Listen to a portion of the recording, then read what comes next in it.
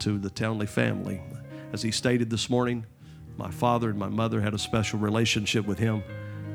And the first of our family that really built a deep relationship with him was my brother Wade, who pastors in Brewer, Maine. And Wade was given the privilege and the honor to be able to serve with Brother Odom for some 9 years or so and work with him there in the church at Hattiesburg. And we just appreciate all that you all have invested into our family. It's invaluable. And I think it would be right to say we are in part what we are because God has used you all to help us to become what we are. And we appreciate it as gifts from God. And our church is being blessed now. Amen.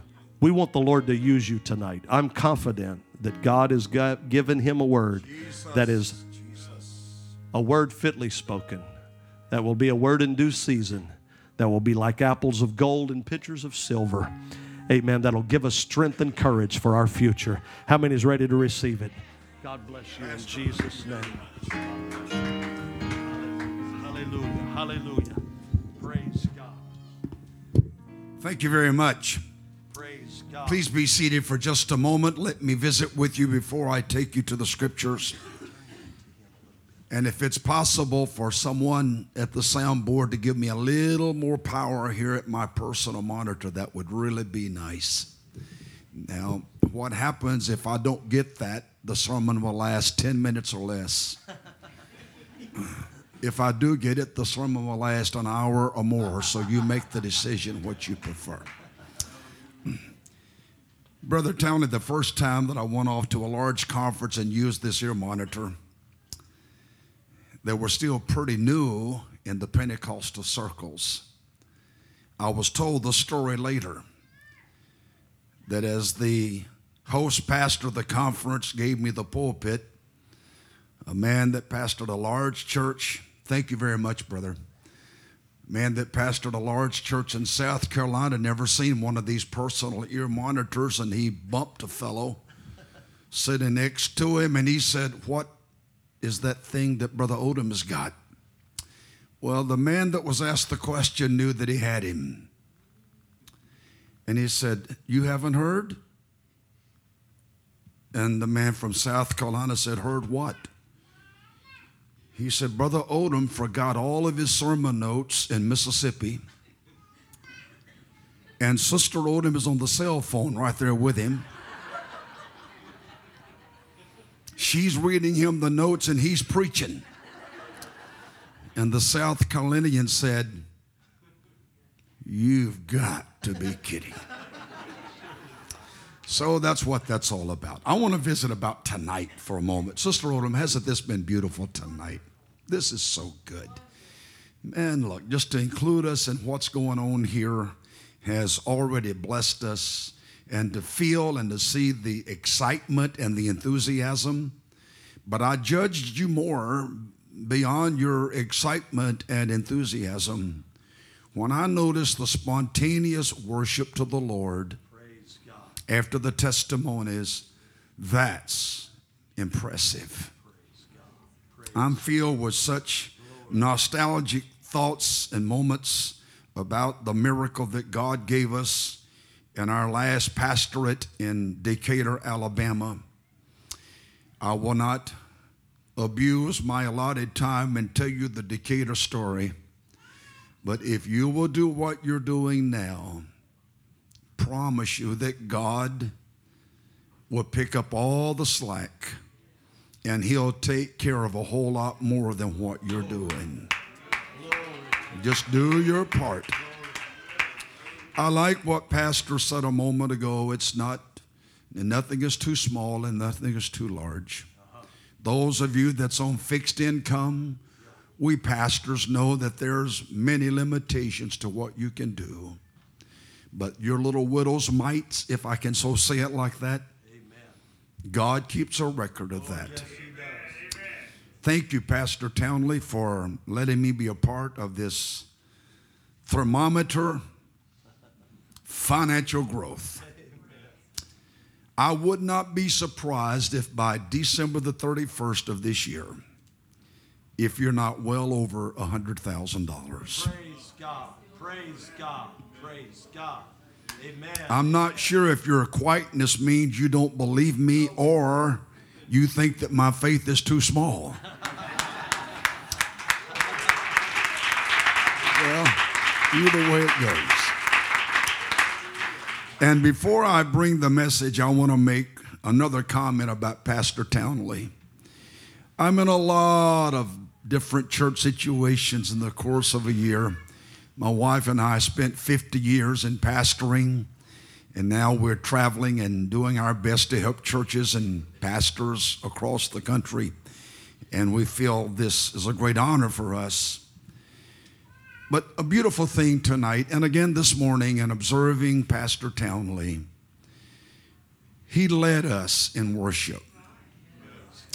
And I go to so many places that the pastor drives us to worship.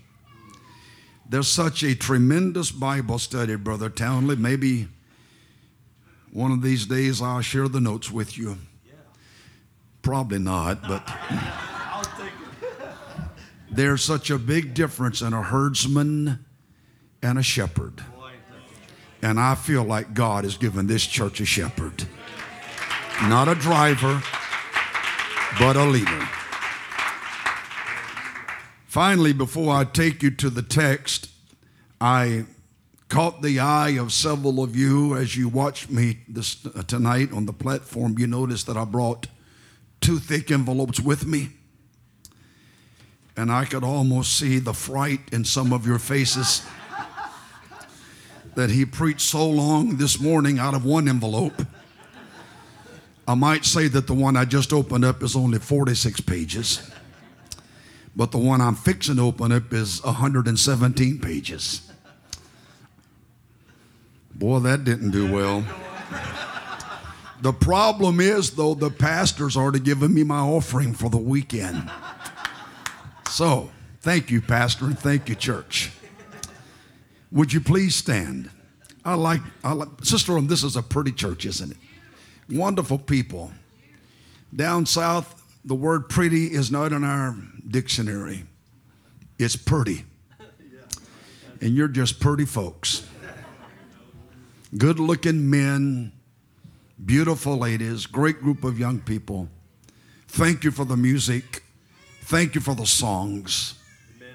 Thank you, Pastor Townley, for letting Brother and Sister Odom pass through Jennings, Louisiana. I shall read from 3 books: Matthew, Luke, and Revelation. Matthew chapter 22, Luke chapter 14, Revelation chapter 19. And the reading will not be nearly as long as this morning, but just as intense. I want to use a little Bible college term to you if you're not familiar with it, and that is the harmony of the Gospels. Matthew, Mark, Luke, and John, the 4 writing evangelists, these men wrote what we call the 4 gospel books. Many instances, these men wrote about the same parable or the same miracle or the same sermon that Jesus taught, but they expressed it in their own words and by their own memory. And when you harmonize the Gospels, you can read how Matthew wrote about a parable, and then how Mark wrote about a parable, then how Luke wrote about a parable, and then how John wrote about one. So all I'm doing tonight is reading the same parable that falls from the pens of Matthew and Luke. Matthew 22 and Luke 14, the first verse of Matthew 22. And Jesus answered and spake unto them again by parables, and said, The kingdom of heaven is like unto a certain king, which made a marriage for his son, and sent forth his servants to call them that were bidden or invited to the wedding, and they would not come. I won't read any further in Matthew, but we do learn from the pen of Matthew what's on the menu. It's called fatlings. Luke doesn't give us that information, but Luke gives us a bit more information about the same parable. In the 16th verse of Luke, Jesus is speaking, and he said unto them, a certain man made a great supper and bade many, and sent his servant at supper time to say to them that were bidden or invited, come, for all things are now ready. And they all, with one consent, began to make excuse. The first said unto him, I have bought a piece of ground, and I must needs go and see it. I pray thee, have me excused. The word pray would be translated, I beg of you. Verse 19. And another said, I have bought 5 yoke of oxen, and I go to prove them. And with much manners he too said, I pray thee, I beg of you, have me excused. Verse 20. And another said, I've married a wife, and let's don't laugh about this. All he's saying, I have family situations. Therefore, he didn't say, I pray, have me excused, I beg of you, don't. He just said, I can't make it. So that servant came and showed his Lord these things. Then the master of the house, being angry, said to his servant, go out quickly into the streets and lanes of the city, and bring in hither the poor, and the maimed, and the halt, and the blind. Verse 22, the servant said, Lord, it is done as thou hast commanded, but there's still room.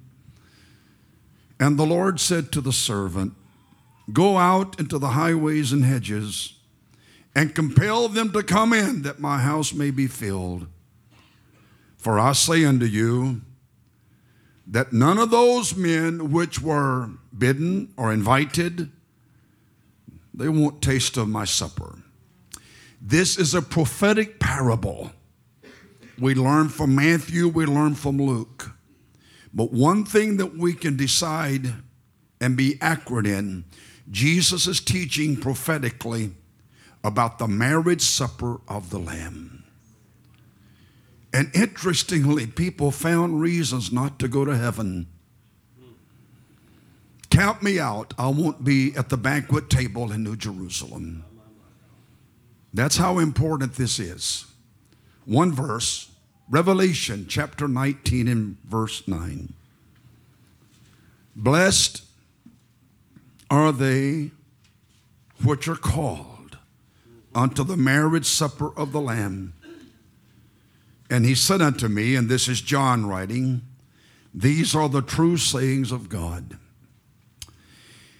Before you're seated, tonight's presentation may in fact be more teaching than preaching. But don't judge the anointing and the move of God by the volume of my voice. The Lord has sent me to this church this weekend. I've been wrapped in the warm arms of the love of God since I've arrived in this city. And I know without a doubt I have a tremendous Bible message to preach to this church tonight. I know you're standing, and I'm not going to play the game of time with you. I don't know when I'll be done, but generally my sermons last around 45 minutes. It may not even be that long. But I've come to advise this great band of apostolics, the Lord is soon to come. And as I'm traveling across America, usually several times a year these days, I'm stunned when I begin to hear reasons why some pastors and then some churches do not want to have a move of God in their churches. I don't feel that in this church. I believe that you're on the cutting edge of a God-sent Holy Ghost revival. I want you to work hard and raise your money, give sacrificially, build the new building, celebrate the dedication. But what if the Lord comes, Pastor, before that ever happens? We don't know that He will, but there's a distinct possibility He may. Prophetically, signs of the time have come to pass. Your world is more trouble tonight than it's ever been in its history. Our nation is in serious trouble. Mr. Trump is not the answer. Both houses of Congress is not the answer. The Supreme Court is not the answer. America needs a move of God. And it could begin in little places like Jennings, Louisiana, in settings just like this. I've had you to stand, but you'll listen to me tonight.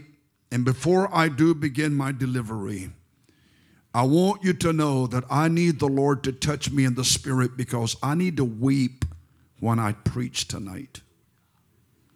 I need this church to weep while I'm preaching tonight.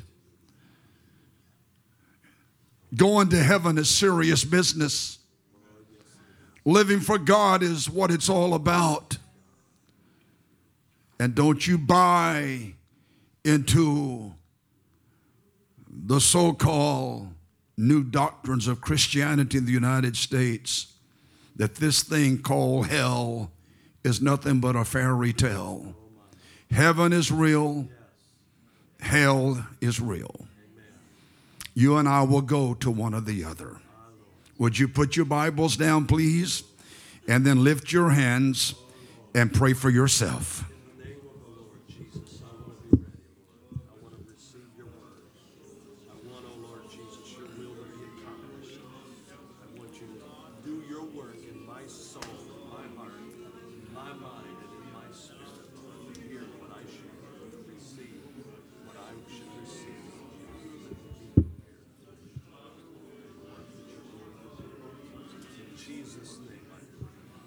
You may be seated.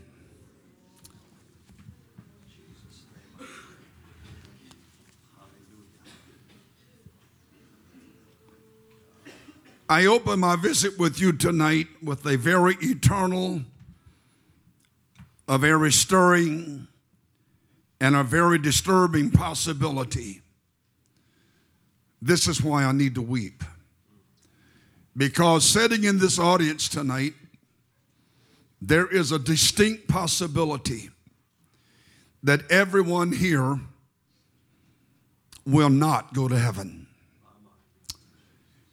I understand homiletics, and I fully understand after teaching it for several years at a college level that to be a successful public speaker, you must approach the desk and sell the audience on optimism. And I will do that before the night is over. But I need to first of all garner everyone's attention that even Jesus taught it that way. He said, straight is the way, narrow is the gate that leadeth unto life, few there be that find it. Broad is the way, wide is the gate that leadeth unto death, many there be that go in thereat. Statistically, it has been taught that the antediluvian generation, or the generation of Noah's flood, numbered well over 25 million people. But we find that only 8 safely got into the ark and survived God's judgment. We find in the study of the book of Genesis and the destruction of Sodom and Gomorrah and the cities of the plain that the only ones that lived to talk about it was Lot and his 2 daughters. Mrs. Lot made the fatal mistake of turning back and disobeying the angelic commandment. In the New Testament, if we do the quick math, Jesus gives the parable of the 10 virgins. 5 were foolish. 5 were wise. Allow me to defend my sermon tonight, if that would be necessary. I'm not judging you, and I'm not necessarily judging me. But it's not to everyone that says, Lord, Lord, that will hear him say, well done. But it is he that endureth to the end. The same shall be saved. Jesus said in John chapter 6 and verse 70, have not I chosen you 12? And one of you is a devil. Jesus was celebrating what we call the Last Supper in Matthew chapter 26. And as they were eating, he said, verily I say unto you that one of you shall betray me. That's one out of the 12. One of the last prayers that Jesus prayed before he went to Gethsemane and then ultimately to Calvary. The prayer is recorded by John in the 17th chapter of John. And he prayed in verse 12 for those 12 men. And he said, while I was with them in the world, I kept them in thy name. Those that thou gavest me, I have kept, and none of them is lost, but the son of perdition. How can a preacher preach with a sense of excitement when we preach about damnation and eternal hellfire? The older I get, and I am getting old, going to heaven more and more is my only priority. The longer that I preach, sure, I want to feel that wonderful joy of the anointing of God. But if my preaching has not helped someone make a clearer decision about their eternity, then my preaching could have been in vain. Your pastor has been your pastor for some 14 years. He's here not for the accolades. He's here not for the boast and the brags. But the reason that God has given you a pastor is in hopes that you'll be saved at the end of your life's way. How can they preach if they're not sent? And I believe that God has sent you, Pastor James Townley. And his first and foremost responsibility is not to make you feel good with his sermons. It's not to tell you how great you are as a congregation, and all of that has its place. But his first responsibility is helping you be either in the rapture, or if you pass from this life, to be in the first resurrection of the dead. Pastor, I'll be leaving you tomorrow, but I pledge to you that you'll be on my early morning prayer list. And not that it matters, but usually my early devotions begin 3:30-ish or 4. And I go several times down my list of pastors' names, and I present them to the Lord. Take courage, Pastor. Beginning this week, your name will be called out and lifted to the throne of God, that you'll have a successful ministry in this church, and that you will have profound influence in the city of Jennings. But more than that, that you will have a congregation with you when the Lord comes and calls. We're talking about going to the marriage supper of the Lamb. And instead of looking for reasons not to go, we should be thinking of reasons of why we need to go. It's going to be a sight that has never been seen before. Jesus said in John chapter 14, I go to prepare a place for you. But then Paul later wrote the church of Corinth, and he said, eye hath not seen, ear hath not heard, what God has prepared for them that love him. I would hope that in whatever field of profession that you're in, whatever your chosen occupation of life is, I hope and I do pray that you'll be blessed and that you will grow financially and grow materially. But with that said, as an introduction, what shall it profit a man if he should gain the whole world and lose his soul? For at the end of life's way, if we hear our Lord say, depart from me, ye that work iniquity, I don't know you. I'm very interested in the response that I've studied from that teaching. For they will say to Jesus, but Lord, have we not done many mighty works in thy name? So they were a Jesus people. Have we not seen great miracles and overcome demons in thy name?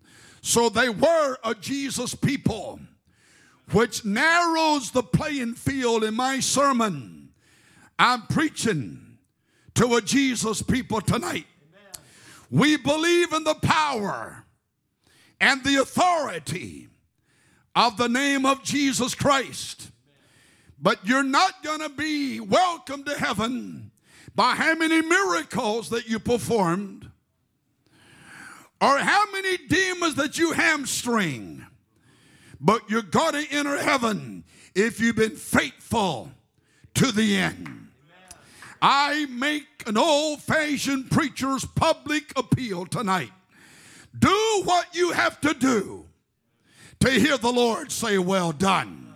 Pray how you have to pray. Fast how you have to fast. Worship how you have to worship. Rejoice how you have to rejoice. I've got to be saved. Paul said, here's my possibilities. Even after I have preached to others, I myself can become a castaway. I'm going to call for class participation, and this may call for a step of faith from someone to do what I'm asking to do. But on the high seas around Jennings, Louisiana, Mississippi, and parts beyond, there are former Pentecostal preachers, former Pentecostal pastors that are now castaways, lost and undone without God. Can you hear me out there? I need one man on my right side to stand and throw your hands up and pray for backslidden preachers. Would I have one? That's it.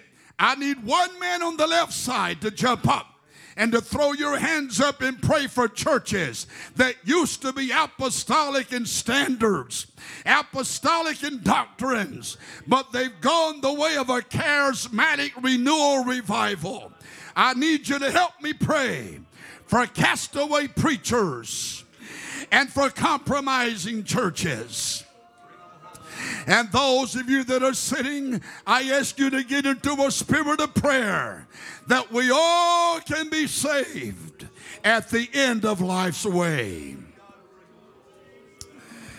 The parable that Jesus has taught in Matthew and Luke, and you may be seated, it also has some very powerful excitement that took place.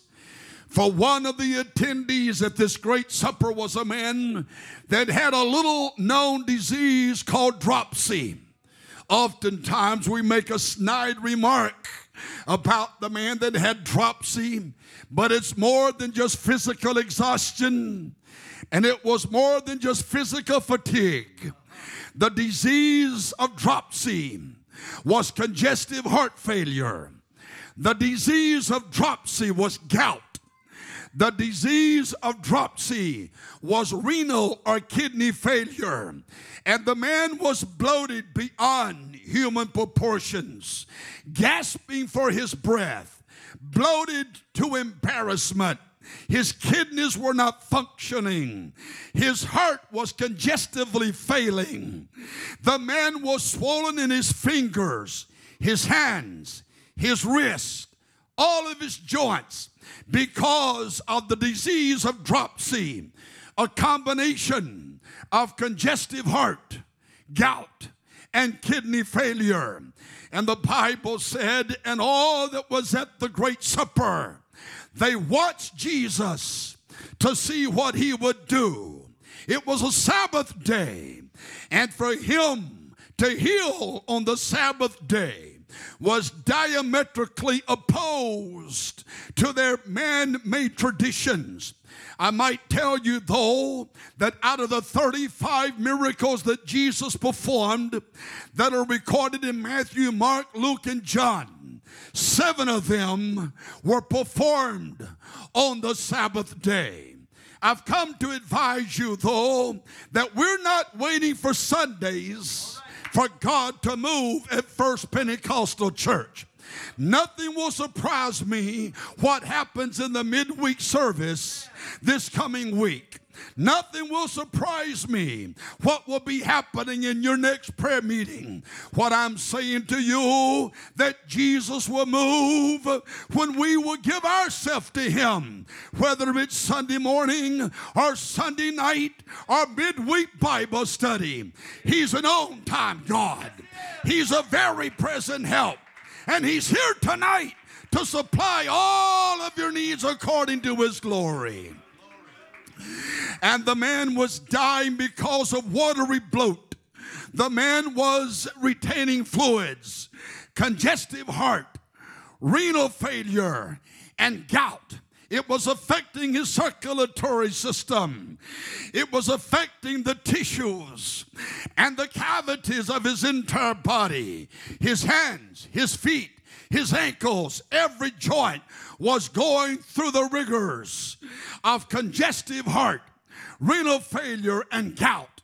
And while sitting there, Jesus looked at him and healed him. Well, we can say thank God for that.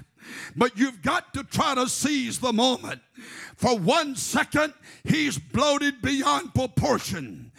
1 second, he's gasping for breath because of congestive heart failure. His little toes and feet and ankles and knees, his fingers, his hands, and his wrists and his elbows are throbbing with pain because of uric acid that is destroying him.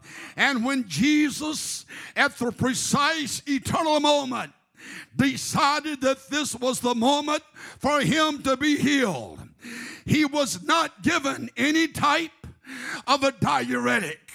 He did not remove the fluids clinically or medically, but in front of your very eyes, congestive heart was gone. In front of your very eyes, kidney failure was gone. In front of your very eyes, gout was gone. I am bold enough to preach it the way I feel it tonight. Tonight is not just another Sunday night gathering of the little church in Jennings, Louisiana. Tonight, I'm expecting some things that's been battling you to be gone. In the name of Jesus, I come against doubt. Let it be gone. In the name of Jesus, I come against unbelief. Let it be gone. In the name of Jesus, I come against fear. Let it be gone before your very eyes. Clapping our hands and worshiping God. Praise God, praise God, praise God. 3 great invitations of Jesus. Matthew 11 is the first. Come unto me, all ye that labor and that are heavy laden, and I will give you rest. I lost my monitor on that. Take my yoke upon you and learn of me, for I am meek and I am lowly. The second great invitation of Jesus, John 3:16. For God so loved the world that he gave his only begotten Son, that whosoever believeth in him should not perish but have everlasting life. The third great invitation of Jesus, John chapter 7. In the last day, the great day of the feast, Jesus stood and cried, saying, If any man thirst, let him come unto me and drink. And he that believeth on me, as the scripture has said, out of his belly shall flow rivers of living waters. And this spake he of the Holy Ghost. While Christ is not physically in this house tonight, I am his ambassador and his representative. If you're sick in your body, Jesus says, come unto me. If you're battling in the spirit, Jesus says, come unto me. If you just need a new blessing in the Holy Ghost, Jesus says, come unto me. Ladies and gentlemen, I'm glad that we have access to the throne of God, for the middle wall of partition has been torn asunder from top to bottom, and now we can come hesitantly.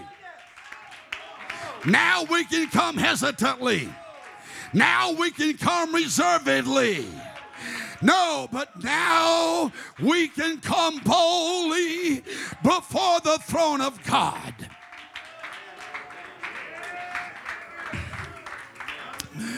So in the parable of Jesus, there were three special invitees. And first invitee said, I bought a piece of ground. I must needs go and see it. Have me excused. The second invitee said, I bought some farm implements, 5 yoke of oxen. I must go and prove them, and my land and my oxen are more important to me than going to the marriage supper of the Lamb. And the third says, I've married a wife. I've got family responsibilities. I will not be there.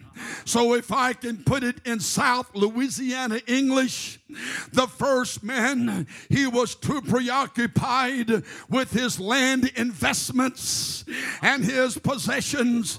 Count me out. I don't plan to go to heaven.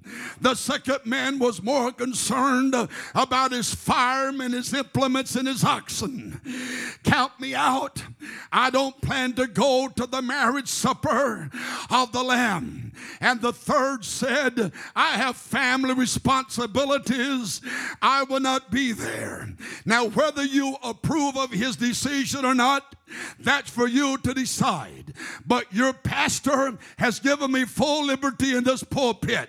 What I want to say to the church is this: if your job is more important than your walk with God, you better be looking for another job. If your earthly possessions and your wealth is more important to you than going to the marriage supper of the Lamb, you might better be giving some more money to the building fund. If your family is keeping you out of the altar and keeping you out of the prayer room and keeping you out of the Word of God, you better set your family down and say, there's nothing more important than living for God.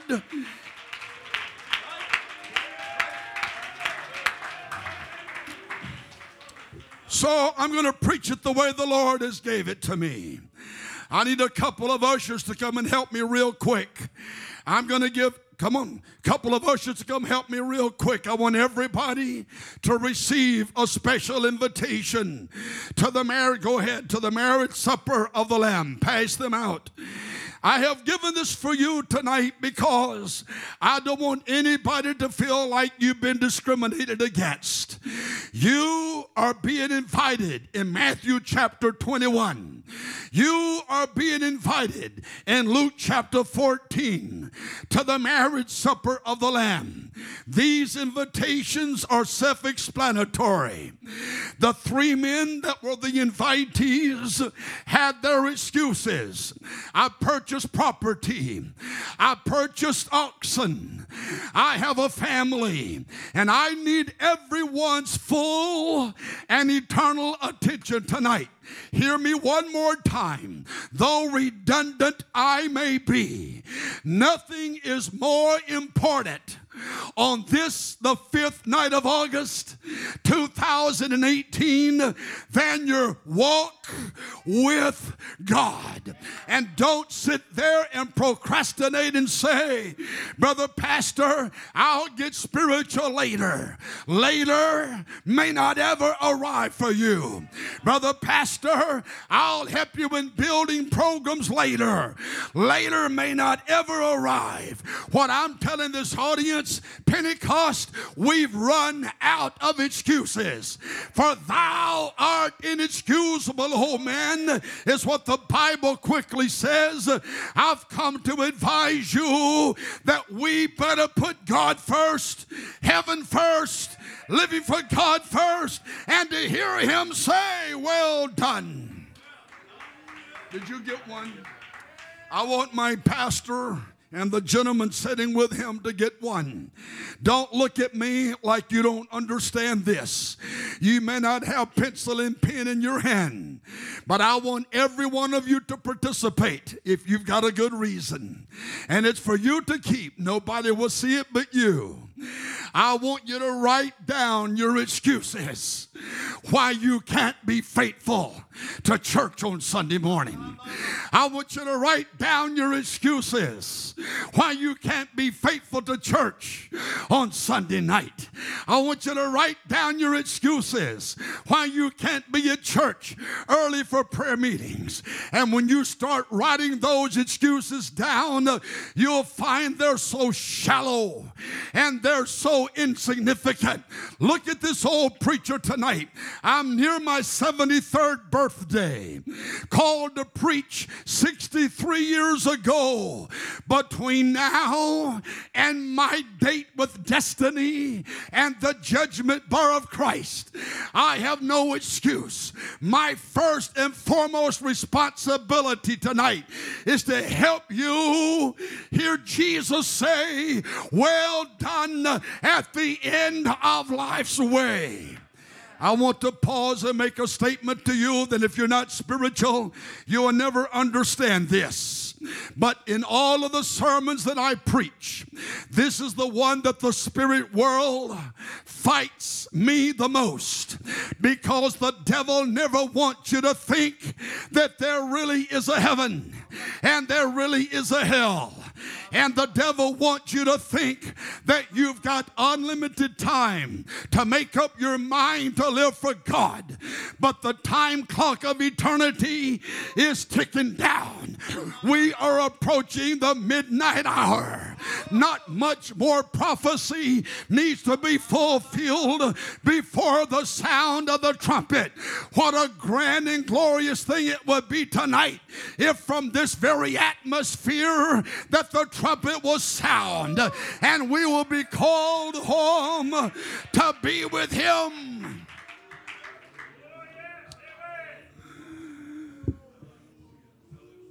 I think that we have become experts and professionals by categorizing sin, and we have determined that some sins are worse than the other. But it's my doctrine that anger and arrogance is just as sinful as adultery. It's my doctrine that backbiting is just as sinful as blasphemy. It's my doctrine that cheating is just as sinful as cursing and covetousness. It's my doctrine that deception is just as sinful as disobedience. It's my doctrine that falsehoods are just as sinful as fornication, that gossip is just as sinful as greed and godlessness. that hatred is just as sinful as heresy, that injustice is just as sinful as infidelity, that lying is just as sinful as licentiousness and lasciviousness, that pettiness is just as sinful as pride and profanity. But we've arrived to the place that we can justify our little pet wrongs and the things that we enjoy doing. And while I'm not here as Lord over God's heritage, ladies and gentlemen, to hear the Lord say, well done, it's going to take a close walk with God. It's going to take an anointed prayer life. It's going to take a Christian commitment that's more than just a contemporary business-like of commitment. And I feel the core of this church is making that commitment, Pastor. We're here for the long run of this. We're here for the long haul of it. We don't intend to be cast into the lake of fire. Have you filled out your form yet? What are your reasons for not going to heaven? Pastor, we preach some of the grandest and greatest sermons, and we call it the roll call of faith. By faith, Abel offered a more excellent sacrifice. By faith, Enoch walked with God. By faith, Noah built an ark to the saving of his house. By faith, Abraham looked for a city. By faith, Sarah received strength to conceive and bear a child when she was past age. We preach grand and gloriously that by faith, Jacob worshiped God leaning on a staff. We preach that Joseph made mention concerning his corpse. We give credits to Amram and Jochebed, the mother and the daddy of Moses, who fearlessly hid their baby for 90 days, not fearing the commandment and the wrath of the king. We preach gloriously about Moses, who chose to suffer the afflictions with the people of God rather than to enjoy the pleasures of sin for a season. So we preach our sermons about the roll call of faith, and they are inspiring and they are encouraging. But my sermon tonight is not emphasizing the roll call of faith, but I want to talk about the roll call of failure. Adam and Eve will not attend the marriage supper because they took the forbidden fruit. And to every Christian in this room tonight, there are still some things that God puts on the forbidden category. We don't need to go there. We don't need to wear that. We don't need to buy that. We don't need to put that in our homes because it would doom us to hell. I'm fully aware at this time of my ministry for there to be a sermon strong against sin and iniquity. It's not a popular sermon anymore, but God put a man of God in my life that will tell me what I need to give up to be saved. Tell me how I've got to live to be saved. Don't brag on me and tell me how good I'm doing when I need to do a whole lot better than what I'm doing. The roll call of failure includes Cain. The roll call of failure includes Lot's wife. And Achan who took the Babylonian garment. Then there was Nadab and Abihu, who offered strange fire on God's altars.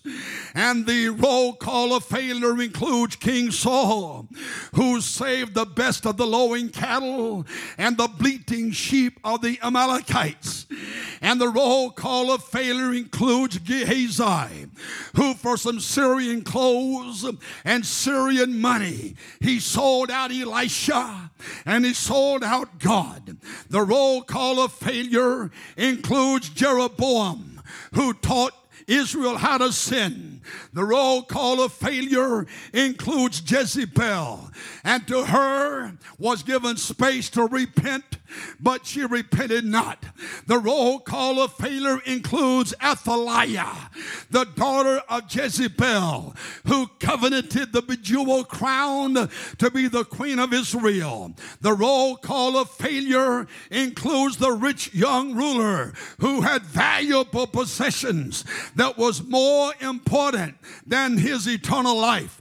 The roll call of failure includes Judas Iscariot. For 30 pieces of silver, he betrayed the Lamb of God.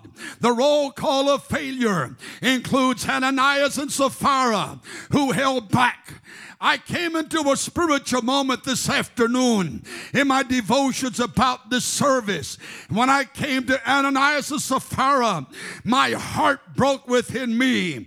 While you may be doing well in giving your finances in tithe and offerings, when it comes to worship, don't hold back. When it comes to clapping your hands, when it comes to praise, don't hold back. When it comes to lifting your hands, can I hear a witness? The roll call of failure includes the Ephesian church who left their first love. The roll call of failure includes the Smyrna church that was a dead church. The roll call of failure includes the Pergamon church, who was a licentious, shameless church. The roll call of failure includes the Thyatiran church that was a lazy and a lax church. The roll call of failure includes Laodicea that was a lukewarm church. Somewhere when we do an autopsy on these churches of Asia, we might find what the ills are in the Pentecostal movement of this last generation. But I've come to preach to the Ephesian spirit. Find your first love one more time. I've come to preach to the Smyrna spirit. Don't be dead in Christ Jesus. I've come to preach to the Pergamon spirit. Lay aside your licentiousness and your shamelessness. I've come to preach to the Thyatiran spirit. This is no time to get lax in prayer and worship and living for God. Much time can be spent about the Laodicean church, and I want to take just a moment and talk about it. The city of Laodicea was built in the country, if you please, of Phrygium. It was near two very fertile valleys, and the thing in this great Lycus valley of Phrygium, they raised the rare black sheep. Laodicea was the crown prince city of the entire state of Rome. It was the medical center of Rome. It was the financial capital of Rome. Not only that, but one thing that they lacked in Laodicea, they had everything that money could buy. But what they did not have was their own water supply. So rich and wealthy Laodicea, they had to buy their drinking water from two sister cities, and their names were Hierapolis and also Colossae. Colossae's water was cold artesian waters. The water from Hierapolis was deep mineral hot springs waters. And when Laodicea bought the water from Hierapolis and from Colossae, they conduited it to a small city 4 miles north of Laodicea. And that community was called Denzili. And at Denzili, the cold water of Colossae and the hot water of Hierapolis, when the hot and the cold mixed together and they joined together and coursed their way through the ancient stone conduits to the cisterns of Laodicea that had lost the identity of the Colossian cold water and lost the identity of the Hierapolis hot water. And by the time it got to Laodicea, it wasn't hot and it wasn't cold, but it was lukewarm. The wealthiest city in the state of Rome, the powerful political capital of the state of Rome, The textile industry has produced the most beautiful garments and stylish clothes for the state of Rome. But because of cold and hot, I feel this tonight. Because of cold and hot, coming from Colossae and cold and hot, coming from Areopolis. By the time it got to the drinking fountains of Laodicea, it had lost the identity and it was nothing but lukewarm. I may stand alone on the stage of the apostolic ministry, but as long as God gives this old preacher breath, I've come to tell Pentecost, this is no time to compromise the doctrine. This is no time to compromise the message. This is no time to compromise holy living. We are not to be like the world, for he's called us out of darkness into this marvelous light. Pastor, I address you personally. You're not to preach like denominational preachers because you have the anointing. Musicians, I address you. You're not to make music like denominational churches because you have the anointing. Singers, you're not to sing like entertaining singers because you have the anointing. And what has set you apart in Jennings, Louisiana is that you have the presence of the anointing of God in this house. Hallelujah, hallelujah, hallelujah. Praise God. I need my copy.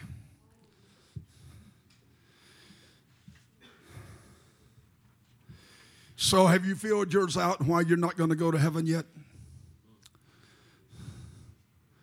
I'm waiting. Because I'm giving you an RSVP invitation to the marriage supper of the Lamb. I promise you, Pastor, let my word be good here. Don't ask for their papers. Let them take them home with them. But when the Lord first dealt with me about my excuses, why this old preacher and his beautiful wife should not go to heaven, I considered the three invitees. Purchase property, not a good enough reason.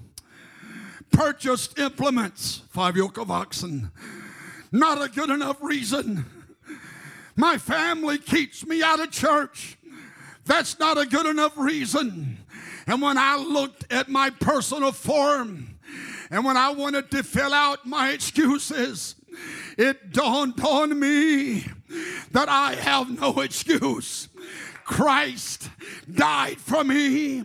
Christ shed his blood for me. Christ was buried for me. Christ was resurrected for me. Christ ascended for me. But the best is yet to come. Christ is coming back for me. And all I have tonight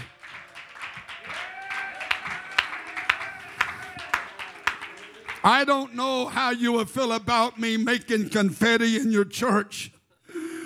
But when I looked at my reasons for not going to heaven, and I looked for my reasons not to attend the marriage supper of the Lamb, when I looked for my reasons not to honor the preaching of my pastor, when I looked for reasons why I could not be faithful to all church services, when I looked for reasons why I couldn't live sacrificially unto the Lord Jesus Christ, this is exactly what I did.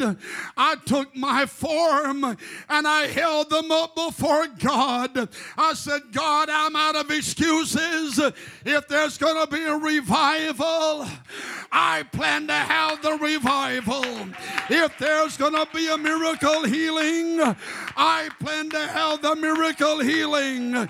If there's going to be a sovereign move of God, I'm going to have a sovereign move of God.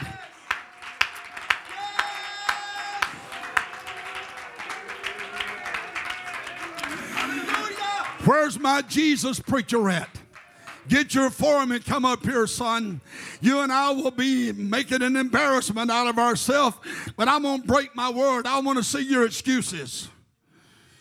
Blank will do with yours what I did to mine. Would you do that? What I want you to know, if you come to church at Jennings and you are a little bit reluctant to worship God in the spirit and in truth, in fear of what your sitting neighbor might say about you, forget who they are and press your way through the worship.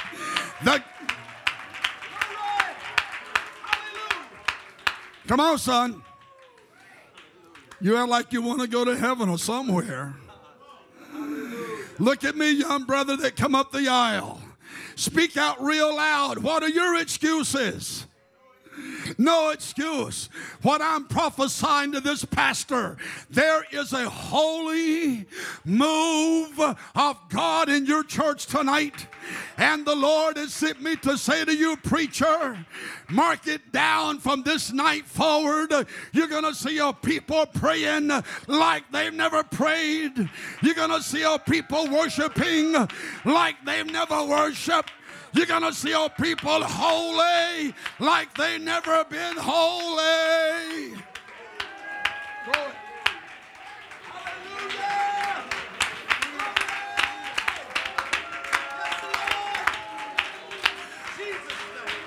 Hallelujah.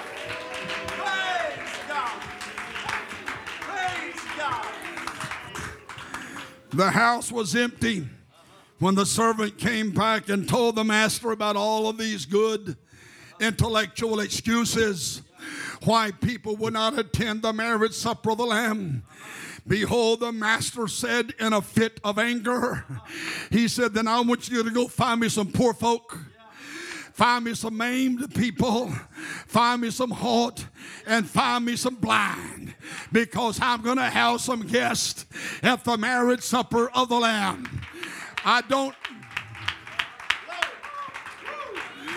do not, one of you want to think I'm condescending when I make this statement.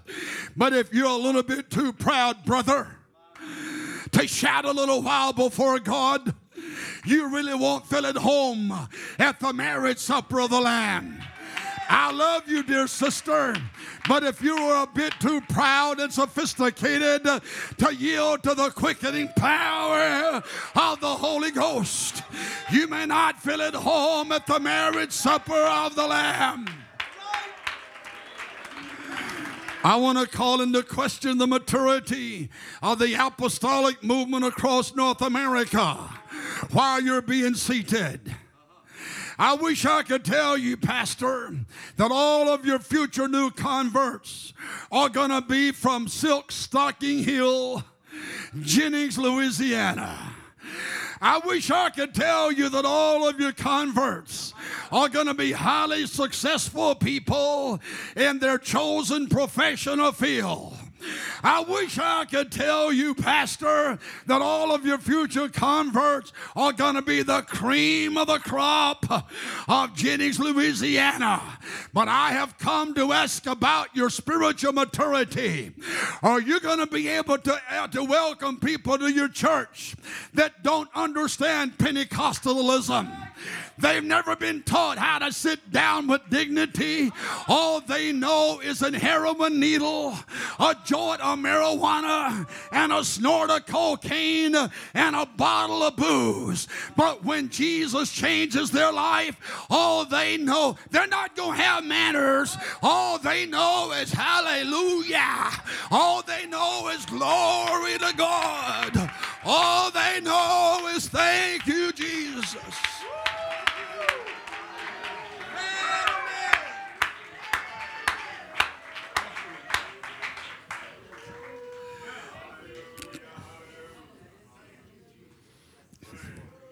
Am I safe? Yes, sir. Absolutely. And there was still room. Hallelujah. Can I pray for you? Yes, sir. Would you kneel? And this is the way of the Lord tonight. From this night forward, your preaching will have a different anointing.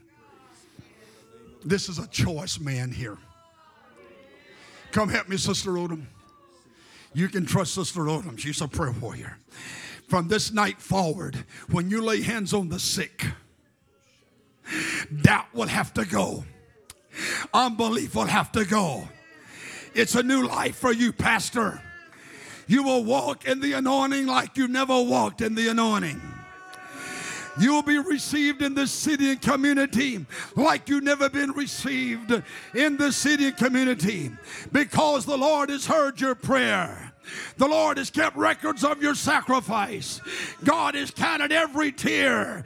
And now the time has come that He will pour out His Spirit abundantly upon you in the power of the Holy Ghost. And the good thing about it, this local church is going to receive the benefits of this anointed preacher.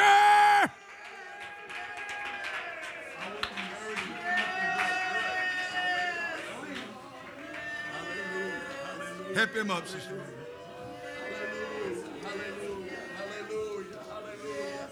So I pray for him first to make an announcement that Jesus has sent me to make to this church. You will receive your generous blessings of the various brackets of society. But when they come in this church with smelly body odor, Jesus died for them just like He died for the wealthy man. You will have them to come to your church that has lived a life of drug addiction, but they're gonna be delivered by the power of the Holy Ghost. They'll come to this church. They've lived a life of alcoholism, but they're going to be delivered. Look what I see coming. The parking lot is full. The backsliders are coming home. The drug addict is praying through. The drunk is praying through. The prostitute is praying through. The homosexual is set free. Just don't let him run by himself.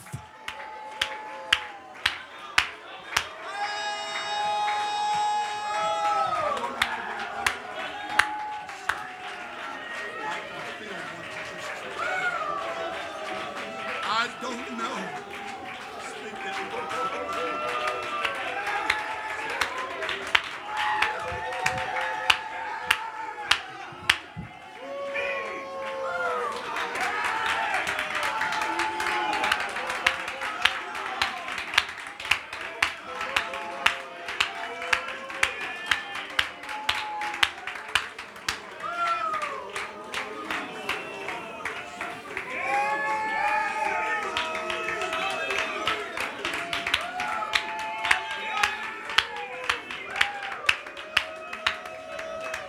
You might be standing between the pew, but I want you to lift your voice and shout unto the Lord.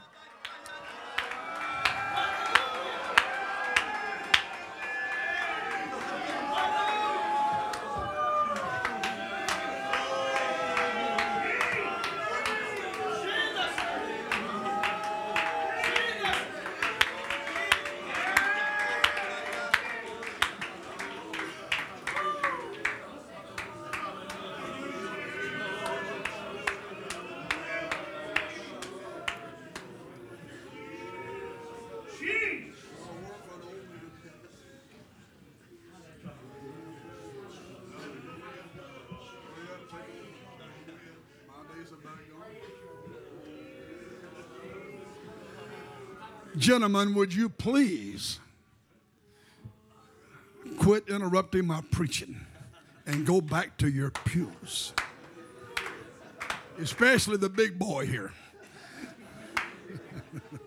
What's your name, brother? Brother Rap. You got that Holy Ghost? Yes, sir.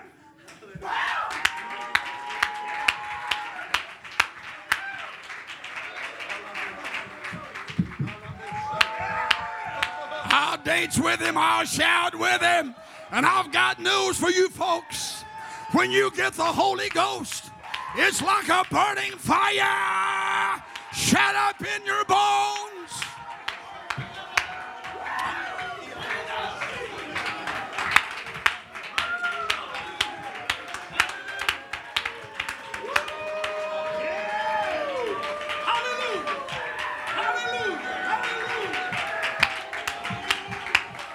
on, boys, don't let him shout by himself.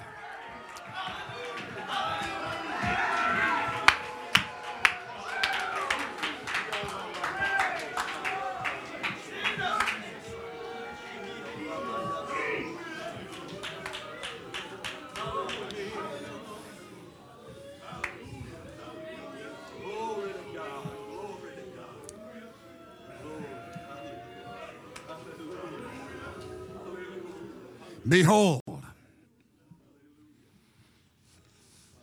I show you a mystery. We shall all be changed in a moment, in the twinkling of an eye. For when that trumpet sounds, the dead in Christ shall rise first. Paul continues to the church of Thessalonica, for the Lord himself shall descend from heaven with a shout, with the voice of the archangel and the trump of God. My God, I better obey the Holy Ghost right here.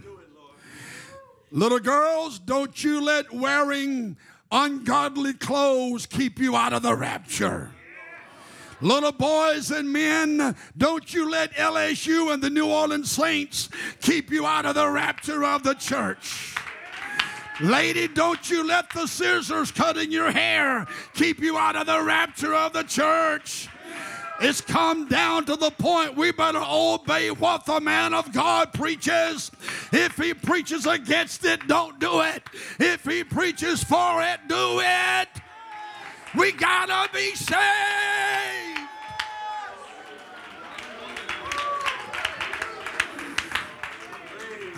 Revelation chapter 1, while you're being seated. I think about right now, I'm supposed to ask what time it is. But I think I'm not going to ask that question tonight because I really don't care.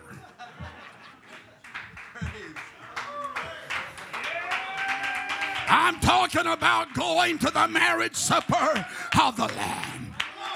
No excuses. No alibis. No reasons to miss it. Revelation chapter 1. John was in exile on the barren island called Patmos. Only certain enemies of the state of Rome were banished there. And the reason they were banished there because they were a threat to the cozy political system and the mythological gods of the Roman Empire. My God, I felt the Holy Ghost when I said that. I want you to know that the Jupiter of Rome and the Zeus of Greece, the Apollos of Rome, the Mercurius of Rome, the Jupiter of Rome, the mythological gods that they worship, man, they can't stand before the name of Jesus Christ. I need somebody to shout Jesus.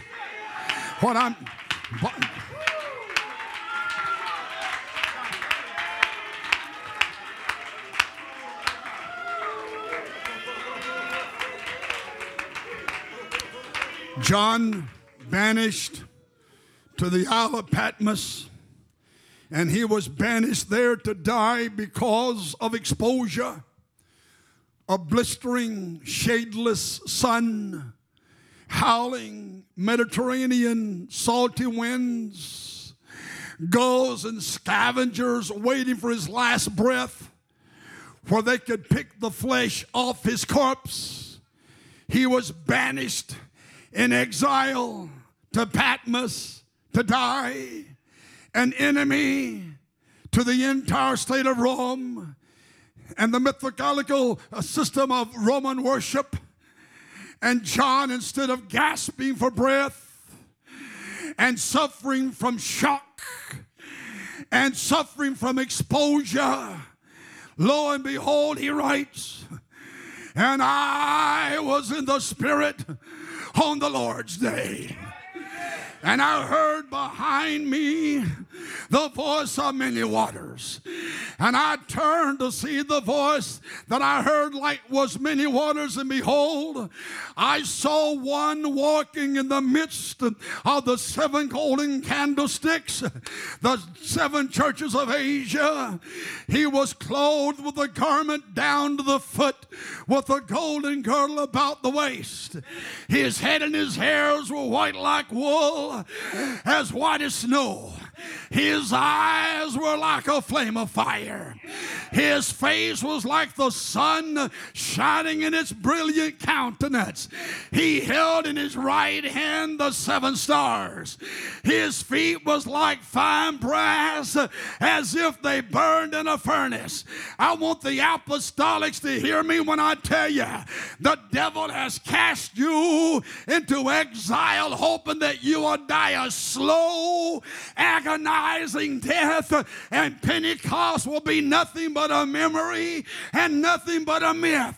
But I've come to make an announcement to hell, devil, we're in the Spirit, and this is the Lord's day, and we hear the voice of God.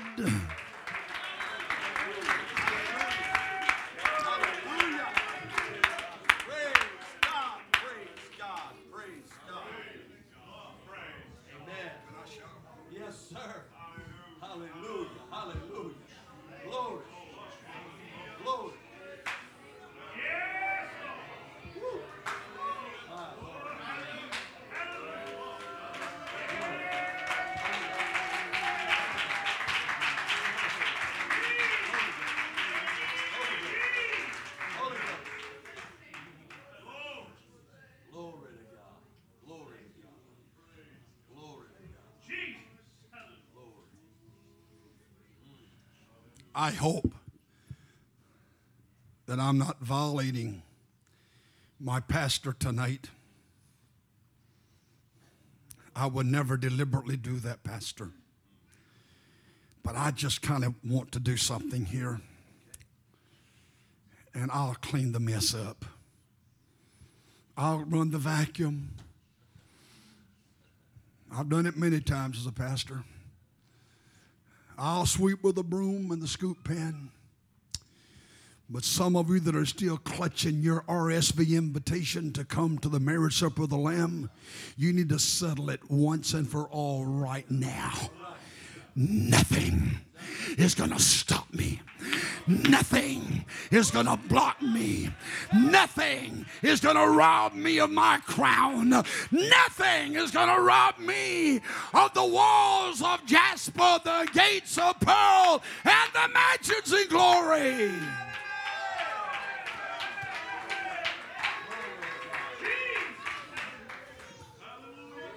Are you waving your hand to the Lord or waving your fist at me? Well, tear up your excuse. That's what I want you to do, buddy. Ain't no reason gonna stop me. Pastor, as of tonight, hold on. Pastor, as of tonight, you're not going to have to wait on me to worship God. All I need for you to say, let's go, folks, let's worship. And if nobody else worships, I'm going to worship. Pastor, you can count on me. If nobody else prays, I'm going to pray. Pastor, you can count on me. If no...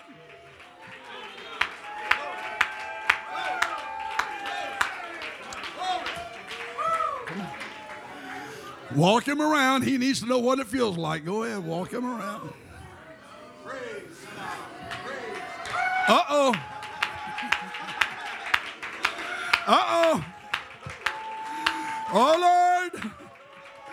Hamoshandalamo hikando moshataya.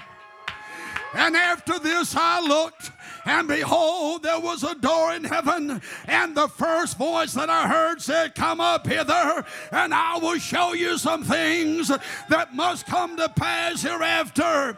The 24 elders casting their crowns at the feet of Jesus, the 4 beasts shouting, holy, holy.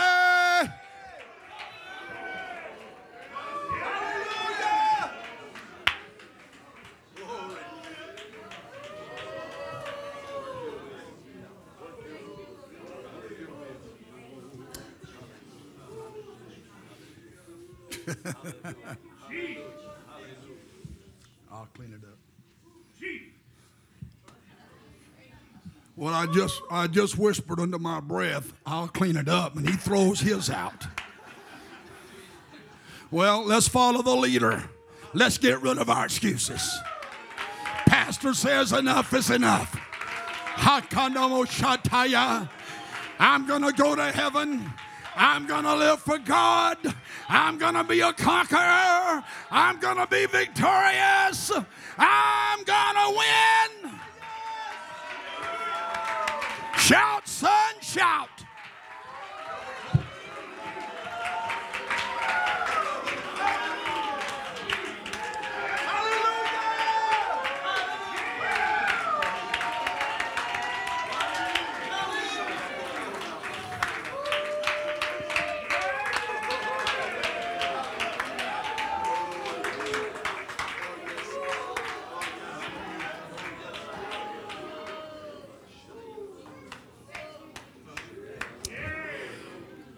Sister Odom.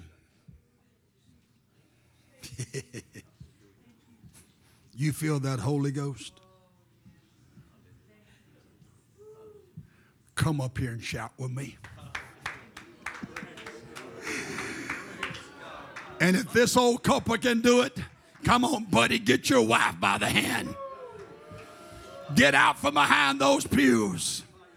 We're going to go to heaven as a family. We're going to live for God as a family. We're going to hear him say, well done at the end of the way. Come on, brother. I feel the Holy Ghost on you. Shout with your wife. Shout with your wife. Shout with your wife. Shout with your wife. Shout, shout, shout.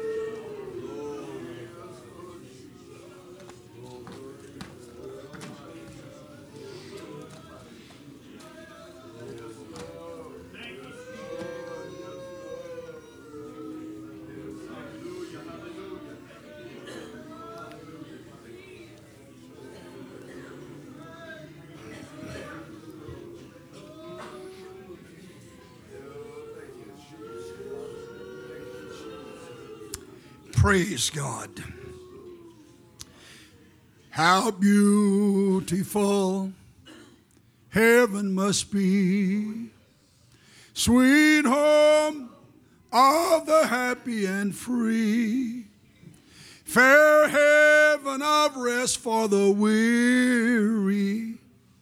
How beautiful heaven must be. How beautiful heaven must be. Sweet home of the happy and free. Let's all lift our hands and sing it. Fair heaven of rest for the weary. How beautiful heaven must be. Now let's sing it with all of our heart.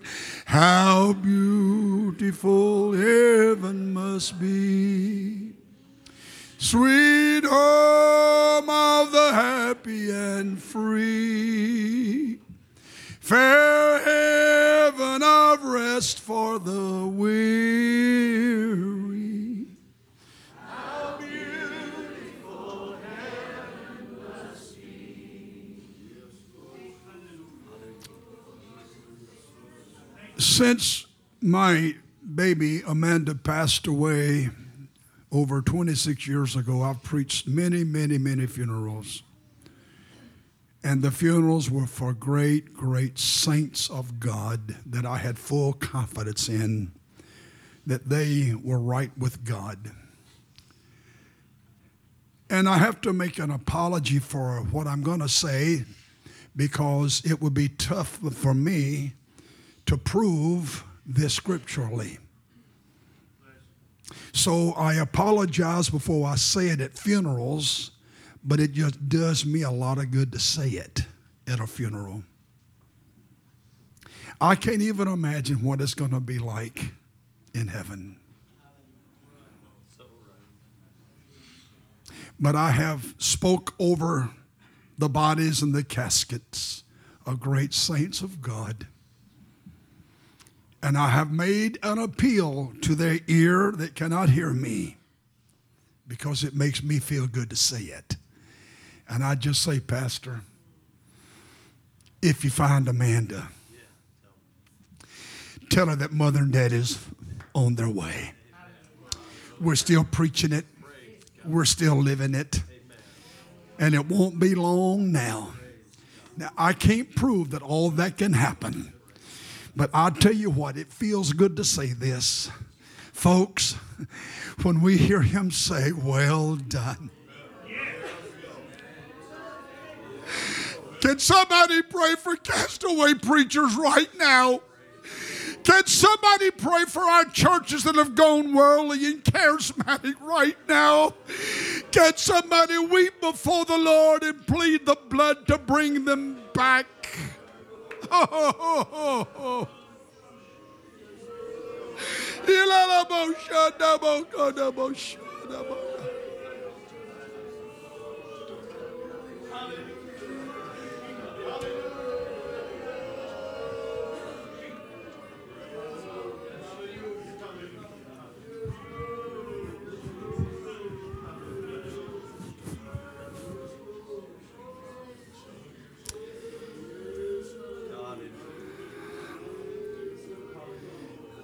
But to see Amanda and Mother and Daddy and my wife's mother and daddy that I have affectionately always called Momo and Popo, and to see Abraham and to see Isaac and to see Jacob and to see the patriarchs of old, and to see that star-studded group of New Testament preachers that walked out of the book of Acts, that is going to be wonderful. But, you know, I want to see him and look upon his face. I want to see Jesus. Come on, folks. I'm going to heaven. I'm getting up a load. Anybody care to go with me? Then lay down all of your alibis and all of your excuses. It's revival time at Jennings, Louisiana. It's Holy Ghost time in Jennings, Louisiana. We're going to have a revival to the rapture. Come on now, we're going to have a revival to the resurrection. Let them come. Bring in the poor and the blind and the maimed and the halt. They're welcome at First Pentecostal Church. The blood of Jesus can wash them clean. The blood of Jesus can set them free. I need some shouting in the house. Get ready. The Lord is about to move.